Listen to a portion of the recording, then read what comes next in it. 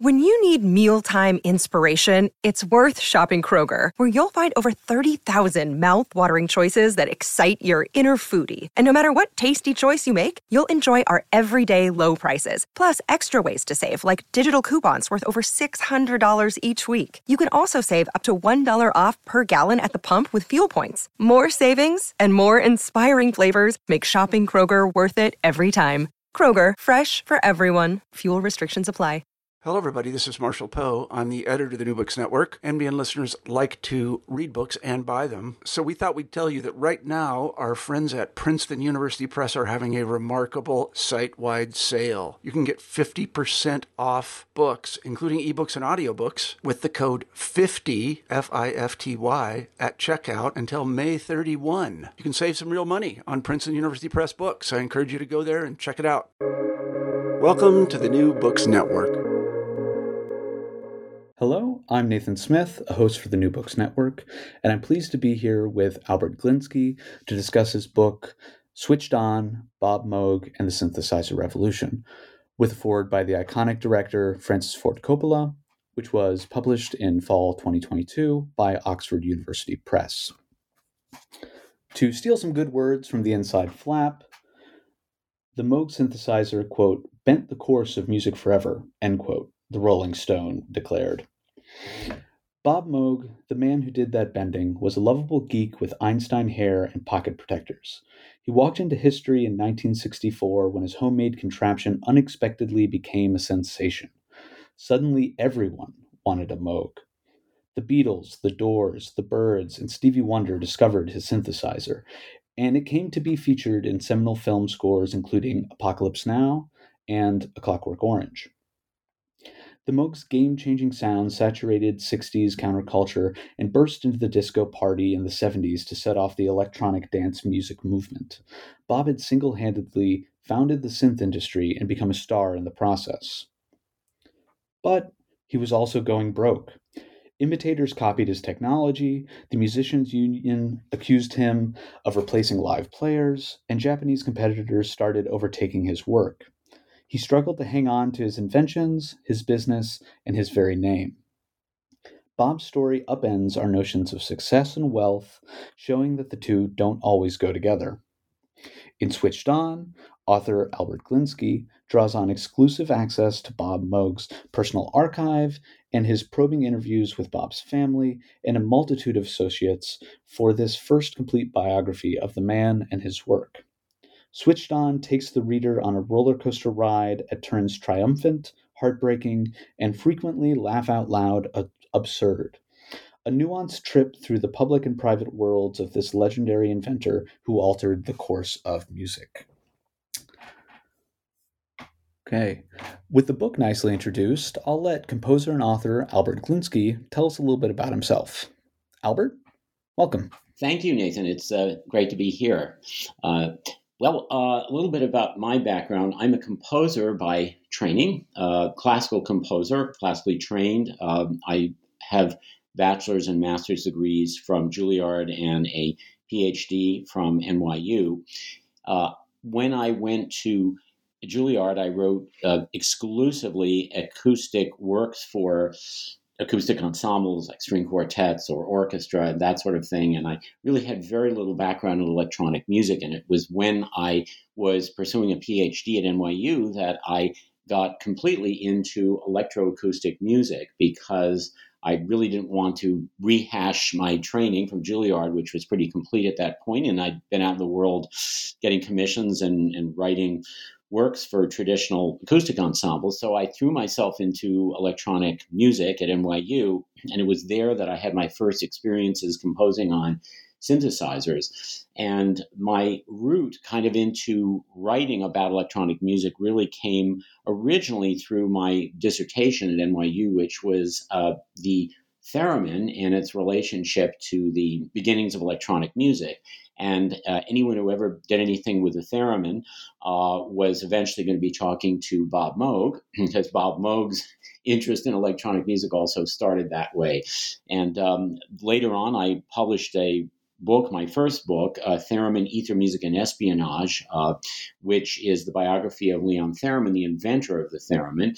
And in some ways, it was an outgrowth of the dissertation, but it was also its own book with its own very strong identity, much more of a biography. And Bob Moog wrote the foreword to that book.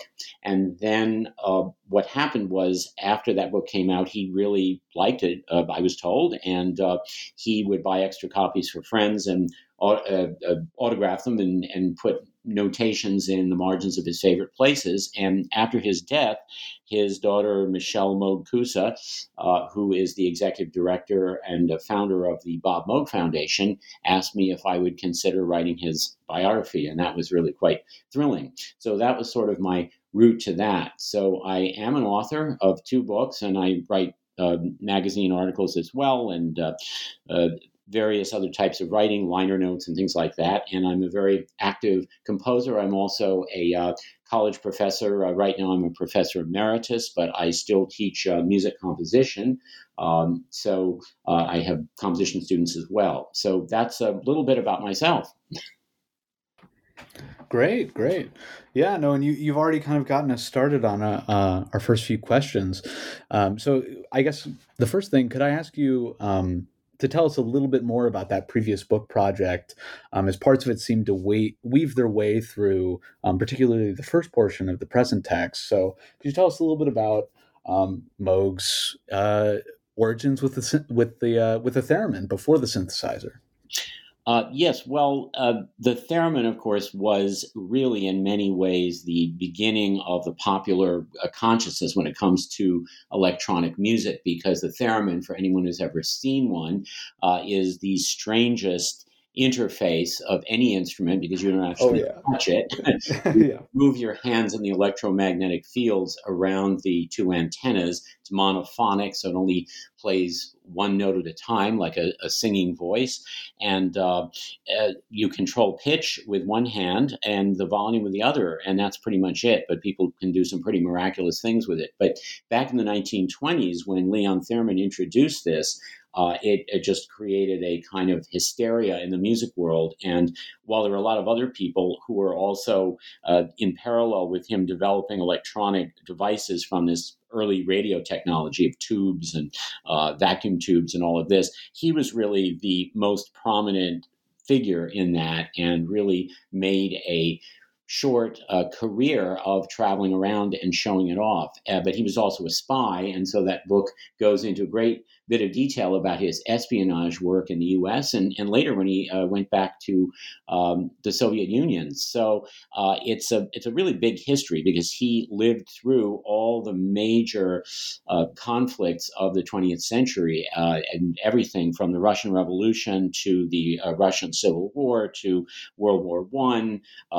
Of course, he was originally born into Tsarist Russia, and then the Great Depression and World War II and the Cold War, and all the way up through Perestroika and everything. So the book is a huge historical sweep, and it covers all of that. But the theremin, the instrument itself, was also at the heart of Bob Moog's original work, and it was sort of the symbol of how he got started in electronic music.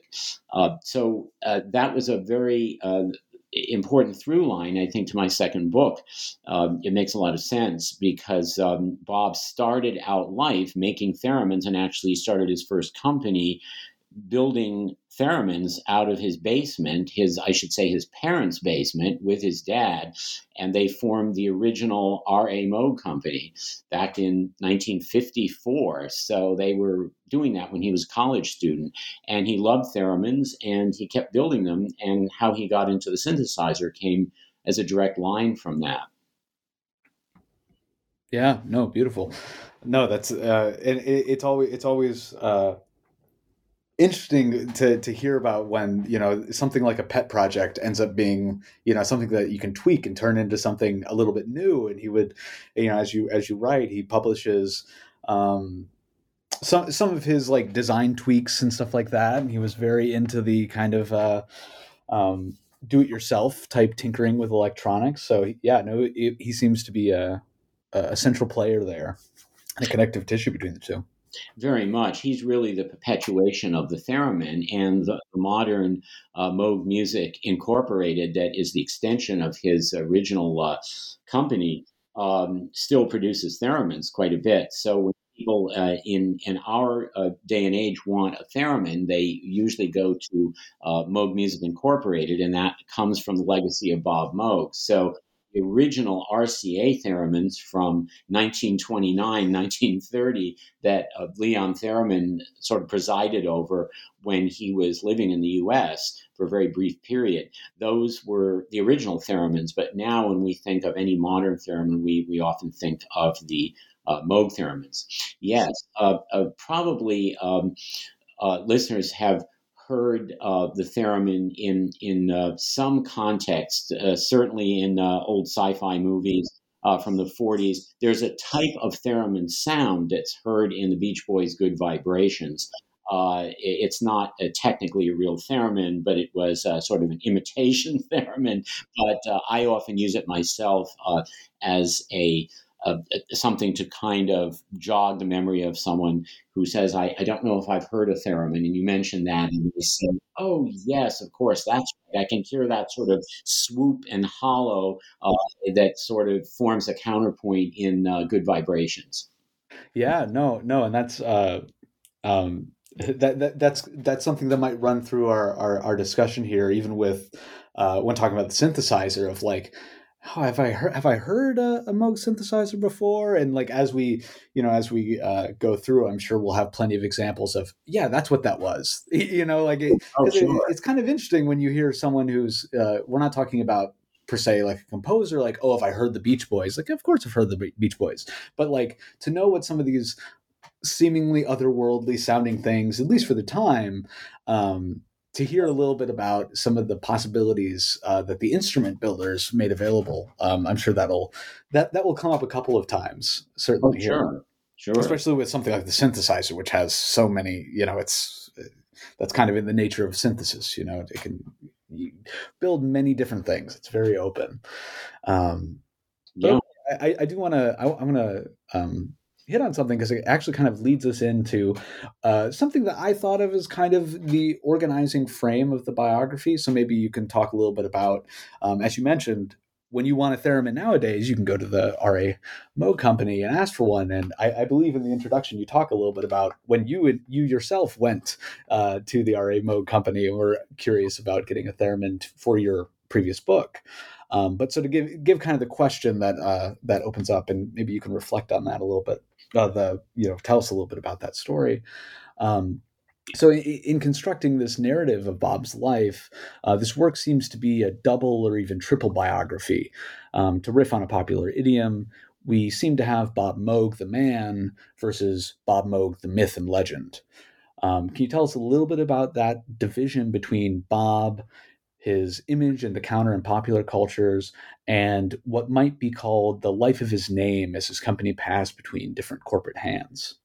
Yeah, well, you're right. There sort of are three levels there, I guess. It's Bob the man, and that would really be more about those of us who knew him and had the pleasure of talking with him in a casual way over a meal or something, or maybe even working with him professionally.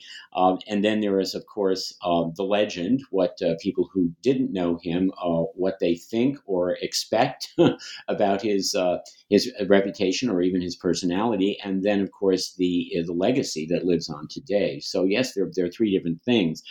Bob, his legend is very different from the man himself. Bob himself was very perturbed often when people would come, and this happened to him on a number of occasions where he'd be in an airport or he'd be at some conference and someone would say, "Oh my goodness, Bob Moog, I can't believe it." And some of them would literally fall to their knees or genuflect and say, "Oh, you've influenced my life. You've been so seminal to my work." And And he would, according to eyewitnesses like his daughter, I told one of the stories in the book, he would become very uncomfortable and restless and not know what to say and tongue-tied and just would want the whole thing to go away because he was not really comfortable in the spotlight.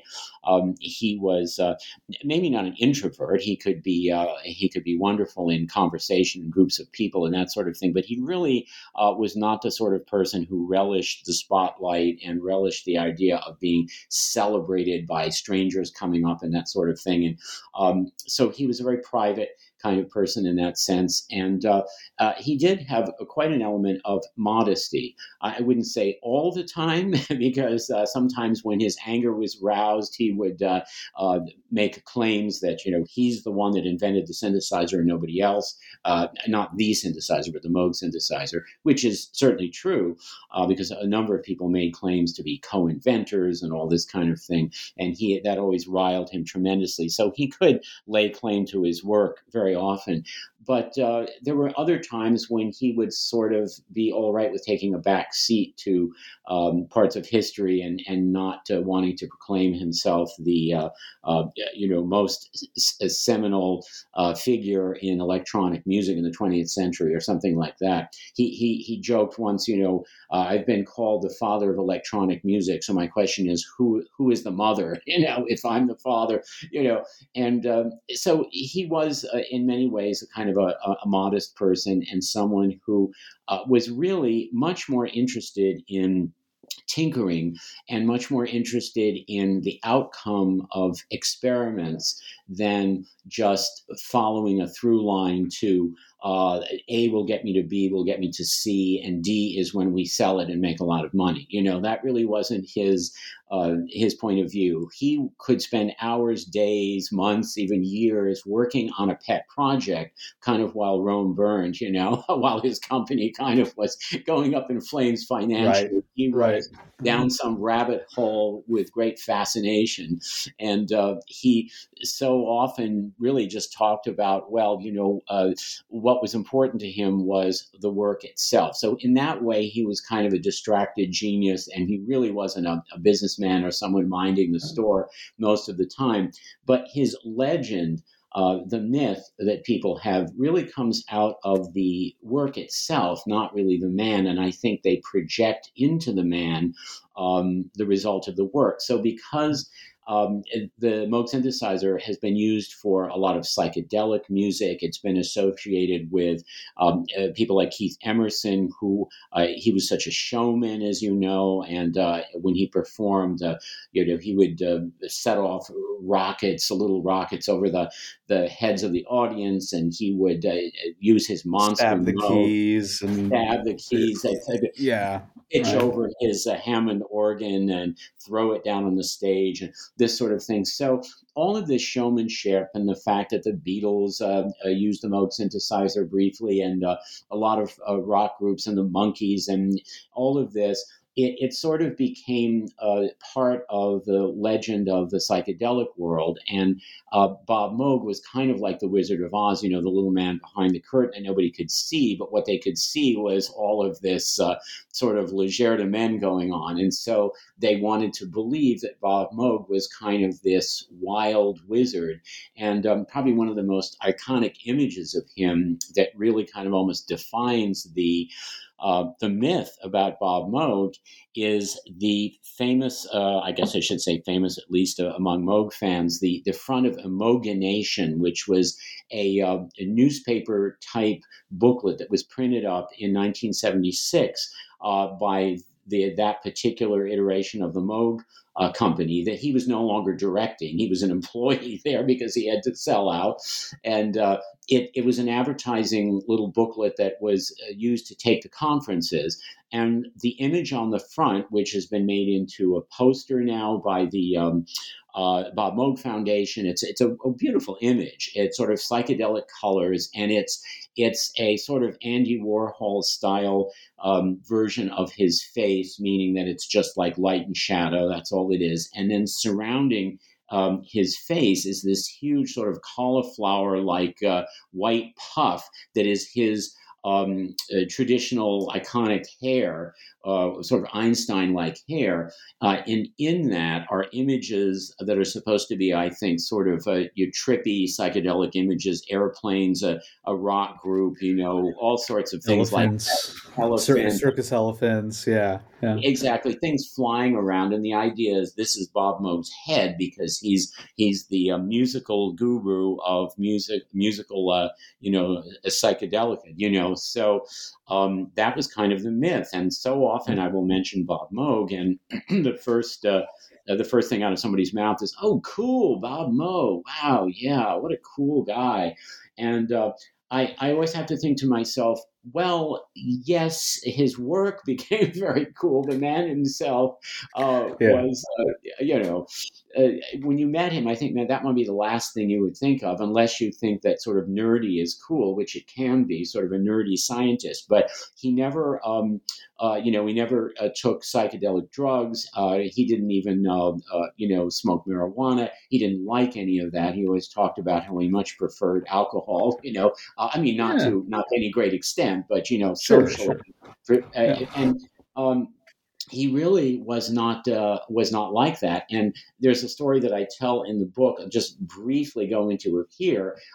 He really saw his synthesizer as a tool for composers of classical avant-garde music. That was really sort of the background he came out of. And Herb Deutsch, who just passed away in December, who was a catalyst in the original development of the synthesizer, stood by Bob, and he was the musical ear as well. Bob invented the first prototype synthesizer. Herb Deutsch was a avant-garde composer, also dabbled in some jazz as well, but really came to Bob with the idea of what sort of device could you put together for me that would allow me to avoid all of the usual problems with splicing tape and running the tape backwards and all of the, classical studio techniques that people like Stockhausen used in the 1950s and that sort of thing. And kind of how could this be sort of streamlined with pure electronics? And so Bob started out inventing what was the first prototype Moog synthesizer for a classical composer to make sounds, not necessarily chords or melodies. And there was this big debate that they had, of course, over whether you should even attach a keyboard to it, a traditional black and white musical keyboard, because if you want to make the sound of broken glass, or you want to make white noise and you want to trigger that sound, you don't need to hit a B flat on a keyboard. You can do that with all sorts of trigger buttons, devices, various things. So they debated. They eventually put a keyboard on it. So Bob started out with that way. Bob also loved attending conferences. He was a very big presence at the Audio Engineering Society, and that was the sort of thing he liked to do. He liked to publish journal articles. He gave away a lot of his early ideas, including the very idea of the voltage-controlled modular synthesizer, in an article that was published just about a year after he had invented the first prototype. So he was into conferences, journals, presenting, that sort of thing. And everything changed for him when, in 1967, he delivered personally the first Moog synthesizer out to the West Coast, to Los Angeles, to his first customer west of the Rockies. And he just innocently went out there. It was another Audio Engineering Society conference, and he was displaying his wares. And along came a fellow named Paul Beaver, who figures largely in the book, and he was a wonderful freelance musician in LA who also rented out all sorts of exotic instruments, including theremins and everything, and often came along and played them for film scores and recordings and everything. And he was involved in the sort of LA music scene that was starting to move toward early psychedelic recordings. And at that particular moment, they were finishing up a recording called The Zodiac Cosmic Sounds. And it was it was about the zodiac, which was very big about 1967 when this was happening. And there were 12 cuts, and each one was for one of the signs of the zodiac. And Bob went out there, and Paul Beaver saw this thing at the Audio Engineering Society and said, this is really fascinating. I have to tell my friends about it. And everybody came down from the hills and put earphones on, and they were thrilled. And they said, what if we bring this into the recording studio and add some extra little licks to this Zodiac Cosmic Sounds, because it's kind of a cosmic sound maker, this new instrument, this new synthesizer. So they brought it in. Bob witnessed this session, and he talked about how disgusted he was with just the whole atmosphere. All these, he talked about these guys walking around, with amulets on their chests and the bell bottoms, and they're all high-fiving each other. This kind of dope is better than that type of dope, and this is going to be great head music, and the heads are going to love this. And his conclusion was, he said, I didn't know if I wanted my synthesizer to be associated with this sort of thing. And it's so ironic, because his myth to this day is largely as this guru of emoganation on the cover, with his head all filled with, trippy images. But Bob Moog himself was an East Coast intellectual scientist who had developed this. So that's the myth, and that's the reality, at least a part of it. Yeah, no, and that's this also comes up, and I kind of in the aftermath, which we can go into a little bit later, because I want to loop back to one other aspect of this. But it also a similar type of like uncertainty about to what his tool that he's constructed, to what it's being used for, comes up with not so much with Wendy Carlos's, which I think your text, the title a little bit is referencing, was Switched On, the album Switched On Bach, which was such a big hit, of these synthesizer performance isn't the right word for it, given its monophonic nature, and it's kind of a piece of studio art in some ways. But Wendy Carlos's album that was such a big hit, and then just the slew of these novelty albums of let's hear a Beatles melody played by the synthesizer, and it became in some sense just kind of like just a bit of coloring or decoration around which people would just pump out some easy listening music. It's interesting. He has these this constant. He's built this tool that has taken on this life of its own. Whether it's the heads out in San Francisco and Los Angeles, or it's people just consuming some easy listening music. It kind of had a large influence. Let alone it's taking off from rock. Yeah. No. I would say there are a couple interesting things here. The title itself really comes more from the idea that this is the moment in which music really becomes switched on in a popular sense, because and it comes out of the prelude, my sort of opening introduction to the book, where I talk about that. Because prior to that, you had electric guitars, and you had music that was, mechanically amplified mechanical acoustic music, but you didn't really have music that was made in circuits and then amplified, purely electronic music. So this was the seminal moment when you could use pure equipment without anything that looked like a musical instrument to forge just about any kind of sound you wanted. So it was the switching on of the musical culture. So I see that in a much larger context. The thing about Switched On Bach, it's interesting. Bob really loved that album, probably because he really loved Bach. Music. That was his upbringing too. He played the piano as a child, and his background was very much in classical music. He studied at the Manhattan School of Music Prep Division when he was a kid, and so that was very much his background. So it sort of brought his instrument, at least momentarily, out of this world of the heads out in California and all the things he wasn't sure he liked, and brought it back into the world of Bach. And then, of course, it became such a hit, a platinum record and everything, and really, in many ways, put his instrument on the map. And as you say, there were all of these albums that were sort of spin-offs, some of them good, some of them not very good, that were attempting to sort of exploit that idea. Sure. There was also another big issue, though, and that was the American Federation of Musicians, the Musicians Union, and of course the sort of existential question for players of traditional instruments: is this device simply going to put us out of work because now it can synthesize the sound of a flute or synthesize the sound of a violin?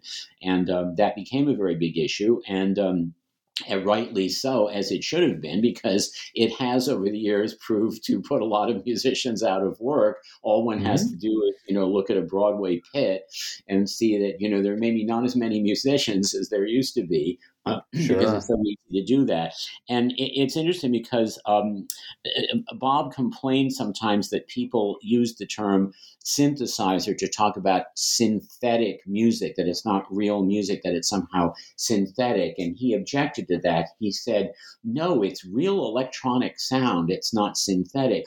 But I think if you dig deeper into that sort of etymology of that, you see that, oh, well, yes, but you see, people are still thinking in terms of traditional instruments. So when they hear a synthesizer, they think, oh, yes, that sound is kind of like a flute. It's like a synthesized flute, or it's a synthesized piano, or it's a synthesized this or that. So for them, it's synthetic. It's like, cherry lifesavers as opposed to eating a real cherry. It's a sort of imitation of the real thing. But that was originally never Bob's intention. So that's what he meant by it's not fake or synthetic anything. They're real electronic sounds. So it depends on how you look at it. The American Federation of Musicians was not looking at it as, creative sound making that you could now, an ad house could go in and make an ad for coffee and have the sound of, a lush orchestra or whatever. What people are thinking of is how many musicians can I replace with this one device? Sure. No, and that's always an interesting aspect with the decision on whether to use a keyboard or not. Because if I'm not mistaken, the Buchla, another synthesizer from the West Coast, I can't remember his first name, Buchla. Don Buchla. Buchla, thank you. They didn't go for a keyboard controller. Is that correct? That is correct. And the reason for that, I think, is that Don Buchla was not really thinking in the same terms. He was very interested much more in avant-garde sounds. He himself had composed some music using musique concrète, those same early techniques that Herb Deutsch had been using when he came to Bob Moog and said, what can we do to streamline this very tedious process of working with magnetic tape and razor blades to cut it up and chop it up into pieces and piece it back together in a different order and all this? Can we do this all electronically? And so Don Buchla was looking for the same sort of solution, but he was doing it more almost as a personal thing for himself and for the San Francisco Tape Music Center, where he was really building this thing for them to use, for the composers there. And it was more for avant-garde sounds. He liked to perform on his synthesizer himself, and he would do these sort of wild improvisations that were not based in chord progressions or melodies or anything. They were more a progression of sounds and effects and things like that. So a keyboard for him was really counterintuitive. And he came back to the same question that Bob and Herb wrestled with originally, was if you do put a keyboard on a synthesizer and a device that can make just about any sound, if you're clever enough and if you have a sophisticated enough synthesizer, does it make sense to sort of put this symbol of Western musical progress of white and black keys, that run all the way back to, the medieval period? Does it make sense to do that? What are we saying about this? I think what Bob and Herb thought was, well, we're saying to people, potential buyers, this is a musical instrument, because without the keyboard, it could be the cockpit of a jumbo jet. Absolutely. Yeah. That's all it is. And it was very off-putting, I think, to musicians. Musicians would look at that and go, well, I'm not really an engineer. I don't really understand that. But put a keyboard on, and then immediately people wanted, if they have any keyboard technique at all, they want to touch the keyboard and play a melody on it or some chords. So that was kind of a wise decision. But Buchla was much less of a businessman even than Bob. I mean, he eventually did sell his instruments, of course, and today you can still buy them. But he was much more interested in just making the sounds and having something that was capable of making those sounds, and allowing other people to do that. So they didn't have a traditional keyboard. He did have these touch plates, which you could use to trigger sounds, a sort of a pseudo keyboard, but it was not designed to make 12 pitches in equal temperament per octave. It wasn't designed for anything like that. It was really, again, just triggers, because with any electronic instrument, that I guess that's the term we tend to use, something that triggers the sound, that sets it off. And it could be anything, a foot pedal, a push button, even a theremin. You move your hand in the electromagnetic field next to a theremin antenna, and the theremin can be MIDI'd up to any electronic device. Modern theremins can, and it will trigger or set off the sound and control it that way. So, so that was a really big decision. But you're absolutely right. Buchla decided not to, but Bob Moog decided to put the keyboard on it. Yeah, and as you said, it's that double-edged sword of like. With the keyboard, and with its octaves, and you can people can sit down and play Bach. You can get through airport security, as you kind of talk through a couple of those cases where people were stopped going, what the hell is this thing? Like, what is this giant box you're taking into my country during the Cold War? Like, what is this? And you can pull out a keyboard and go, oh, do do do do do do do do, that first invention by Bach. Here we go. Exactly. But it's the double-edged sword of familiarity, but also what's the first thing someone does when they sit down to this thing? They go do do do do do do do do, and it's it has its own limitations, but also its familiarity. It's a complex issue that at least these two diverted a little bit in how they ended up approaching it. Yeah, very much. I was wondering if we could loop back a little bit. So we've talked about the myth and legend in the counterculture, but another interesting thread in your book is this question of I guess this isn't quite the most eloquent way of saying it, but was Bob a bad businessman?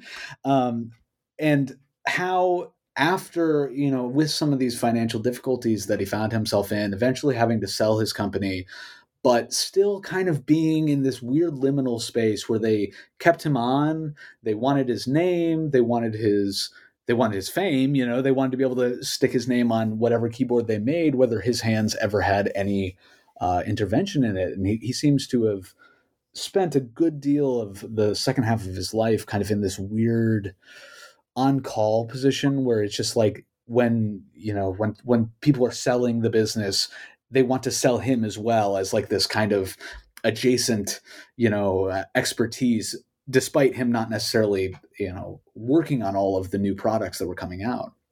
So could you talk a little bit about that?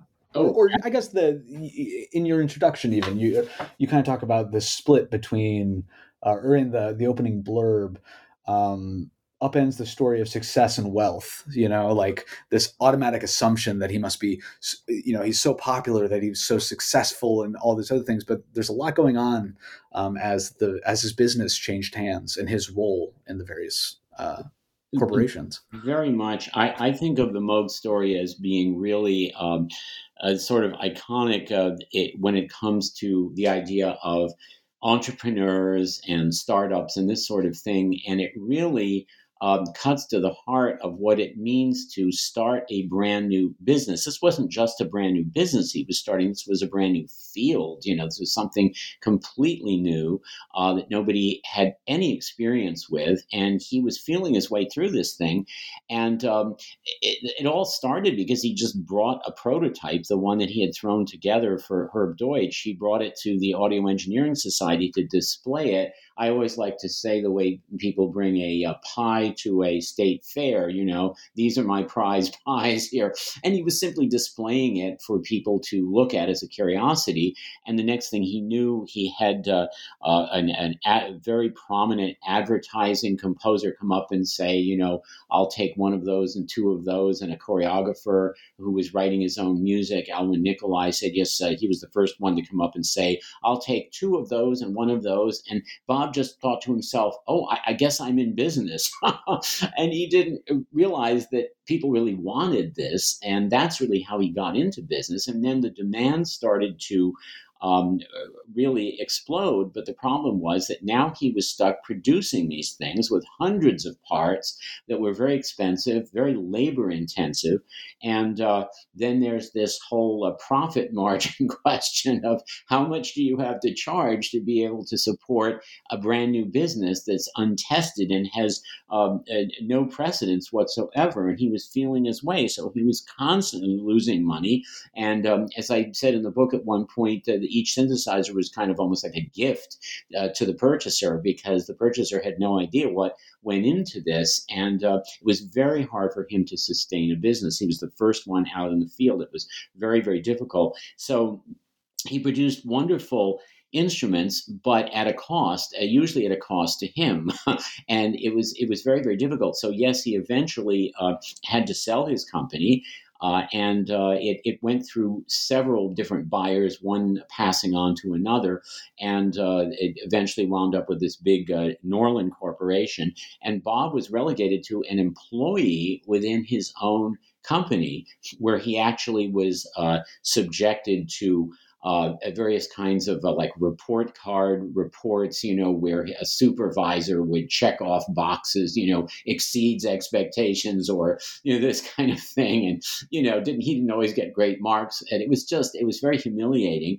And he was not even allowed to pursue pet projects that he wanted to, because the company considered them to be one-offs and things that would not, increase the profit margin of the company, because they were so specialized and esoteric. So he was really relegated to a corner of the company. Other engineers started inventing products with the Moog name on, and he had no power to say, don't do that, because he'd sold his name, he sold everything. But they also needed him, because they had to be able to say, well, Bob Moog is, a big part of our company. So there was this incredible divide between the Bob Moog that you would see if you went just as a casual observer visiting the company. Who is that man off in the corner that people don't seem to really be caring about? They're ignoring him. And then the Bob Moog that the company itself would put on the front of the Amogenation booklet, and who touted all the way through the booklet about how Bob Moog is so amazing, and look at the incredible team he's put together and all of this, which of course was just nonsense. I mean, he didn't put the team together at all. So there were these two Bob Moogs, the one that had done very poorly in business, largely through no fault of his own, somewhat of fault of his own, because he went down rabbit holes. And then the Bob Moog that the world saw, and they thought, oh, Moog, yes, like IBM or AT&T, yes, a multi-million-dollar corporation for sure, with all those fine instruments. So it really was quite a divide between those two worlds. Yeah, no, and I think that was there's one moment where you're discussing it's the changing hands, I think, to Norlin. Yes. From wait. Well, Bill Waitena, right? Who was Bill Waitena, yes, venture capitalist who had originally purchased it from Bob. Right. Yeah. It's at one of those way stations where Bob was talking with his lawyers about his options, basically, like when because eventually he broke off and formed the Big Briar Company. Is that Yes, is that correct? Yeah. absolutely. And he was concerned about, like, he couldn't take one of his pet projects because he had already shown it on the floor. And then they, like, there's this bit where you're writing and, like, they really dropped the hammer and they said, well, it looks like he might, or someone, whoever it was, might be looking to sell. And if they sell, they're selling you too. Like, your contract might be up, but if they're trying to sell this thing, they're trying to sell, the legend that they kind of have, in a zoo almost, just kind of like in the back room, right? So it's Yes. Kind of gets there's like a Kafka aspect to it. This guy is just kind of like trapped within these worlds and being told what he can and can't do, and he just wants to tinker. He just wants to make these little make good instruments, but also like explore and have some fun. So it's a really, really interesting story in that like mid to later portion of the book, where we talk about all the legal disputes he ended up getting in just over being able to put something under his own name. Absolutely. Well, he was capital, and he was very important to the company. And you're right. It was an incredible dilemma that most people wouldn't find themselves in unless they're a living legend, which he really was. Right. He was. His name and his presence were crucial to anyone who would have been buying the company. But on the other hand, he wanted out. Yeah. He was told by his lawyers, no, you could be sued by you could be sued just for leaving, right? For withdrawing the major capital, the intellectual capital from the company right at the point of sale. That wouldn't work. So yes, that would be terrible. So it was an amazing dilemma. So just to, I guess, kind of to shift a little bit here. So you as you mentioned in the afterword, you mentioned a little bit earlier in the interview, you had access to a wealth of information and interviews for, basically you had open access to his archive, as I understand it. So could you tell us a little bit about the sources and, if there's anything that, like didn't quite make it to the final cut? Like, obviously this is a comprehensive text, but is there anything that was left on the cutting room floor for the final edits that you'd like to talk a little bit about? Yeah, well, in terms of resources, this was a sort of a biographer's dream and maybe nightmare at the same time. A dream in the sense that there were so many resources and so many primary sources that were available. It was just absolutely wonderful. A little bit different than my Theremin book, because Theremin, being a citizen of the Soviet Union and a lot of KGB files and things that to this day still haven't been released, and the fact that he had his whole espionage background and all of that meant that there were much more limited resources. I did have a lot of resources for that book, but nothing compared with this. This was just unbelievable, so thrilling, but a bit of a nightmare because you confront all of this and you sort of see the years of your life ahead of you looking at this thinking, oh my goodness, what will it take to go through all of this and sift through it all? And so there were a huge number of resources. The main resources came from the family. Because a lot of things, nothing had been really archived at the point where my wife and I went down and spent a lot of time in Asheville, North Carolina, which is Moog Central. It's where the Bob Moog Foundation is located. It was where Bob had his factories after he left the Buffalo, New York area in 1978. And everything from there on, Big Briar, which you mentioned, his company was formed down there.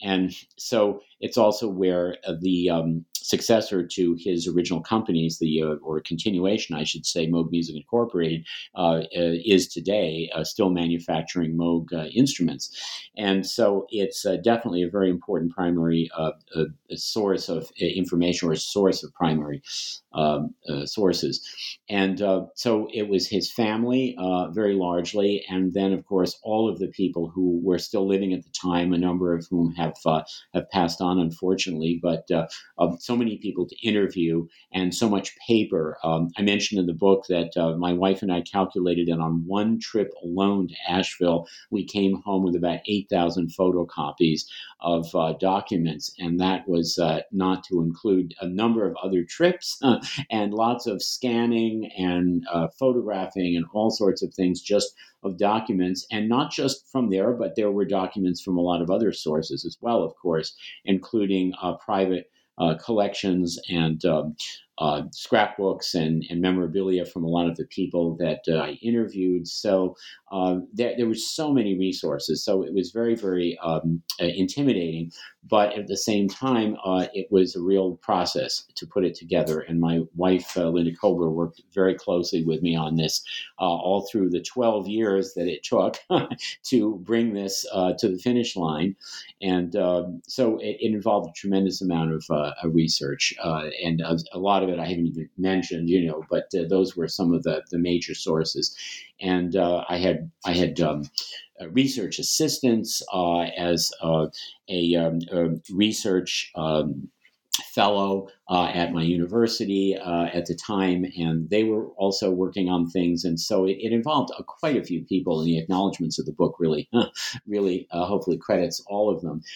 There were roughly about 65 interviews, and many of those happened over multiple days, meaning that we would stay overnight in a particular location and do 2 days worth of interviews. The longest one was with Michelle Moog Kusa, Bob's daughter and executive director of the Bob Moog Foundation. That was logged in at 13 hours, and that was only part of it because I also did extensive interviews with her down in Asheville as well. These 13 hours were done, actually, she came and stayed at our house. So that's sort of typical. So when I say interviews, I don't just mean, a half an hour interview with someone to get the sort of general details. I mean, really digging very, very deep. So it involved a tremendous amount of research and synthesis, definitely, of quite a few materials. I'm very proud of the book in the academic sense, because even though it's designed to read in a very a kind of easy manner.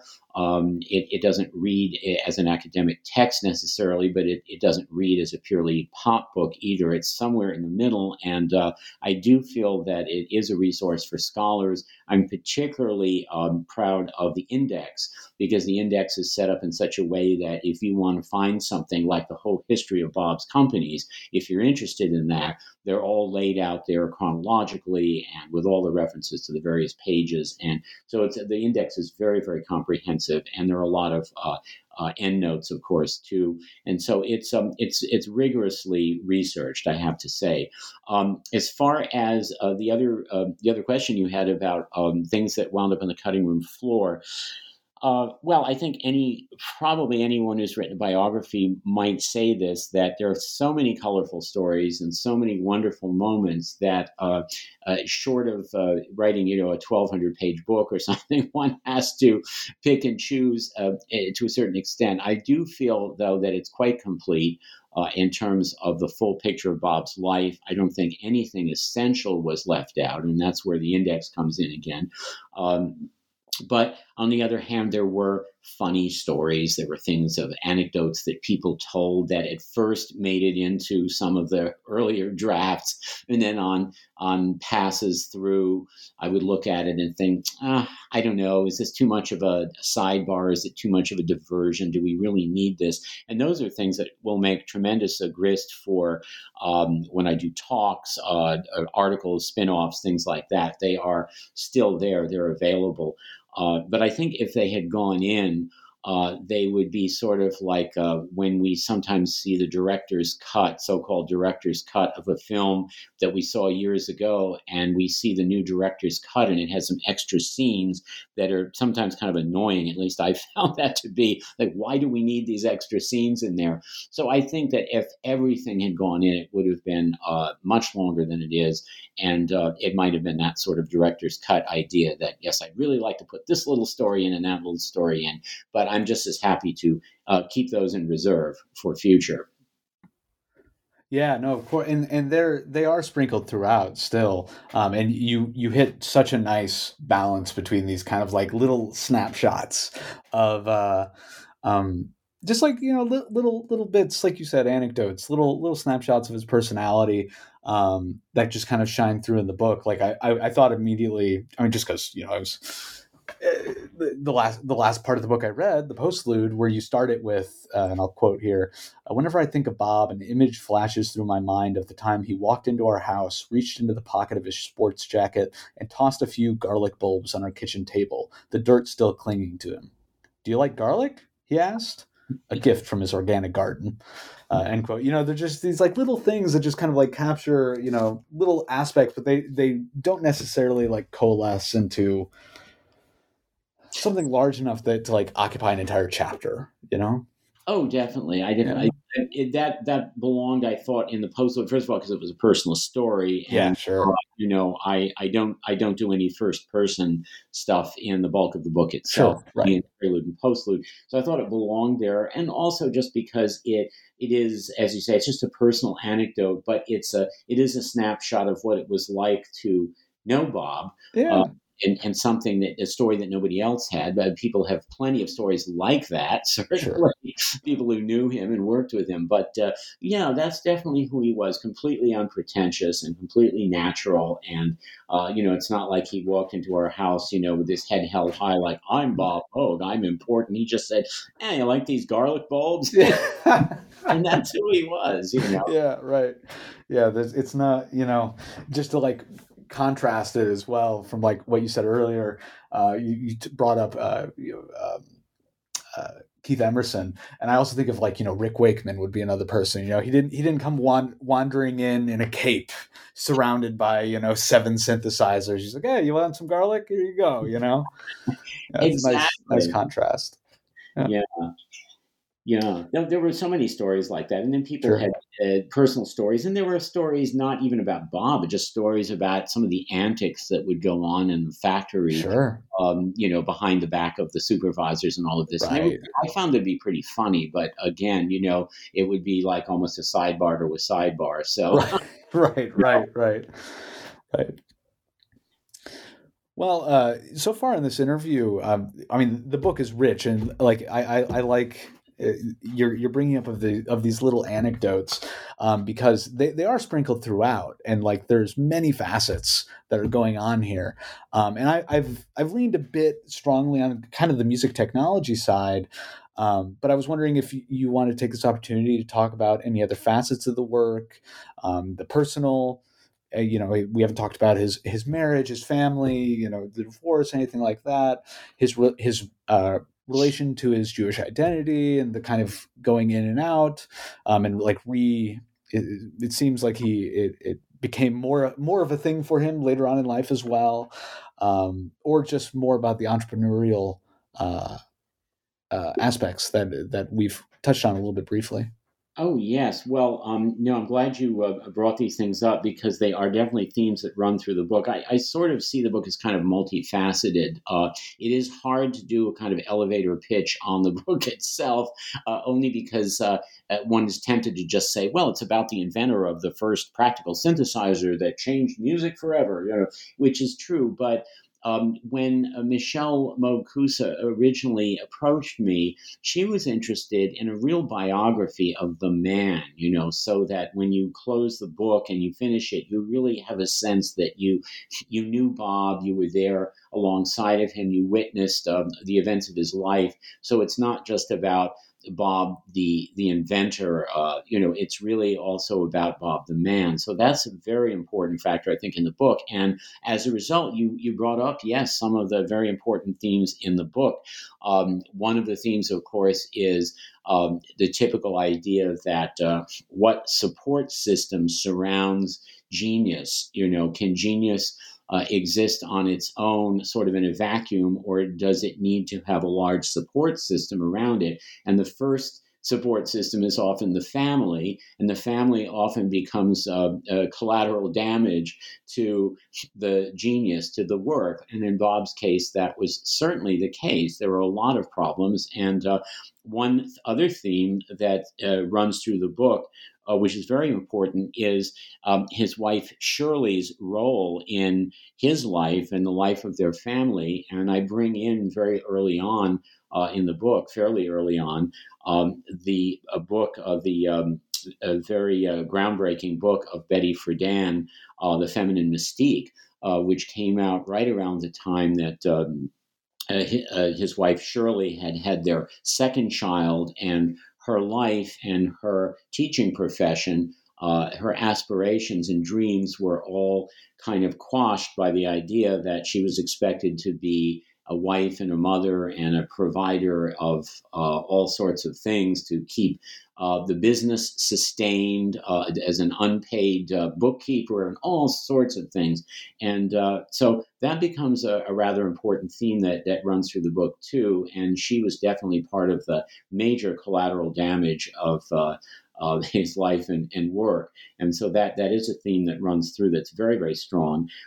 You also mentioned his religious background, and that is also quite interesting because it also goes back and looks at aspects of anti-Semitism in the 1930s and 1940s when he was growing up, and how his family dealt with that. He had a Gentile father and a Jewish mother, and he was brought up more in the Jewish tradition. He had a bar mitzvah, but he always had a lot of conflicted feelings about all of it, and it was difficult for him. And then he, during the course of his life, went through all different sort of spiritual transformations, and near the end of his life, sort of returned to Judaism through his marriage situation at that point. And so, yes, it really is also a tale of a man who had a lot of spiritual conflicts and demons and that sort of thing. And that's part of his identity, too, is that sort of, questioning ambivalence about so much of that. So that's all in the book, very much so. It was very much a part of who he was. No, yeah, absolutely, and that's.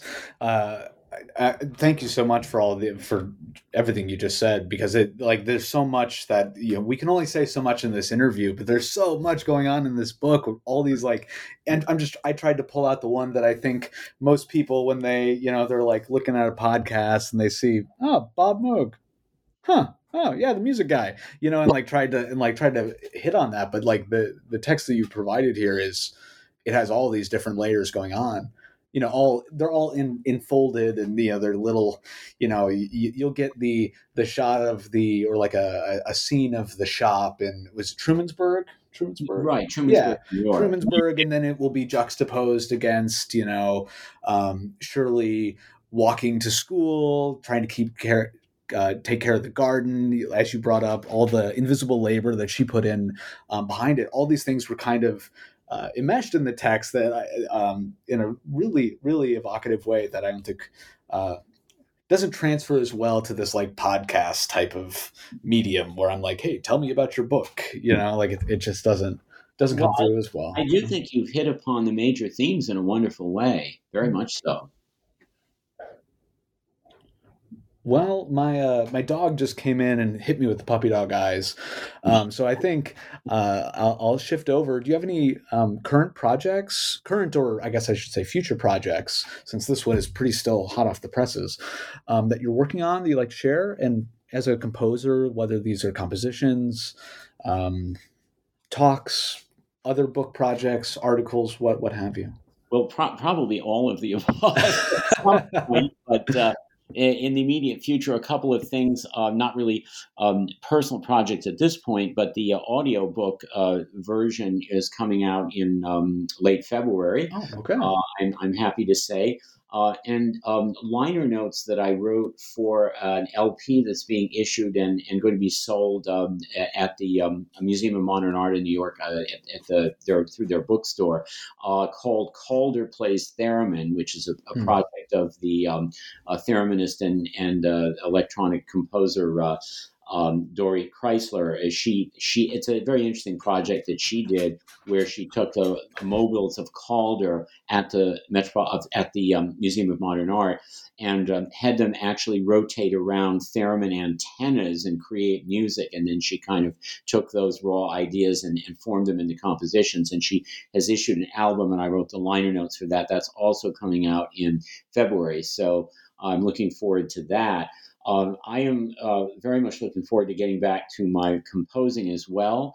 I like to always talk about Joni Mitchell, who talks in her work about crop rotation. I think it's a wonderful metaphor because she will put out an album. It takes 2 years or so to put out an album, and then she will go back to her painting for a couple of years and sort of turn her back on music and paint and have a solo show, and then again turn her back on painting and go back into the studio and do another album. And I found that my life in recent years has sort of been very similar.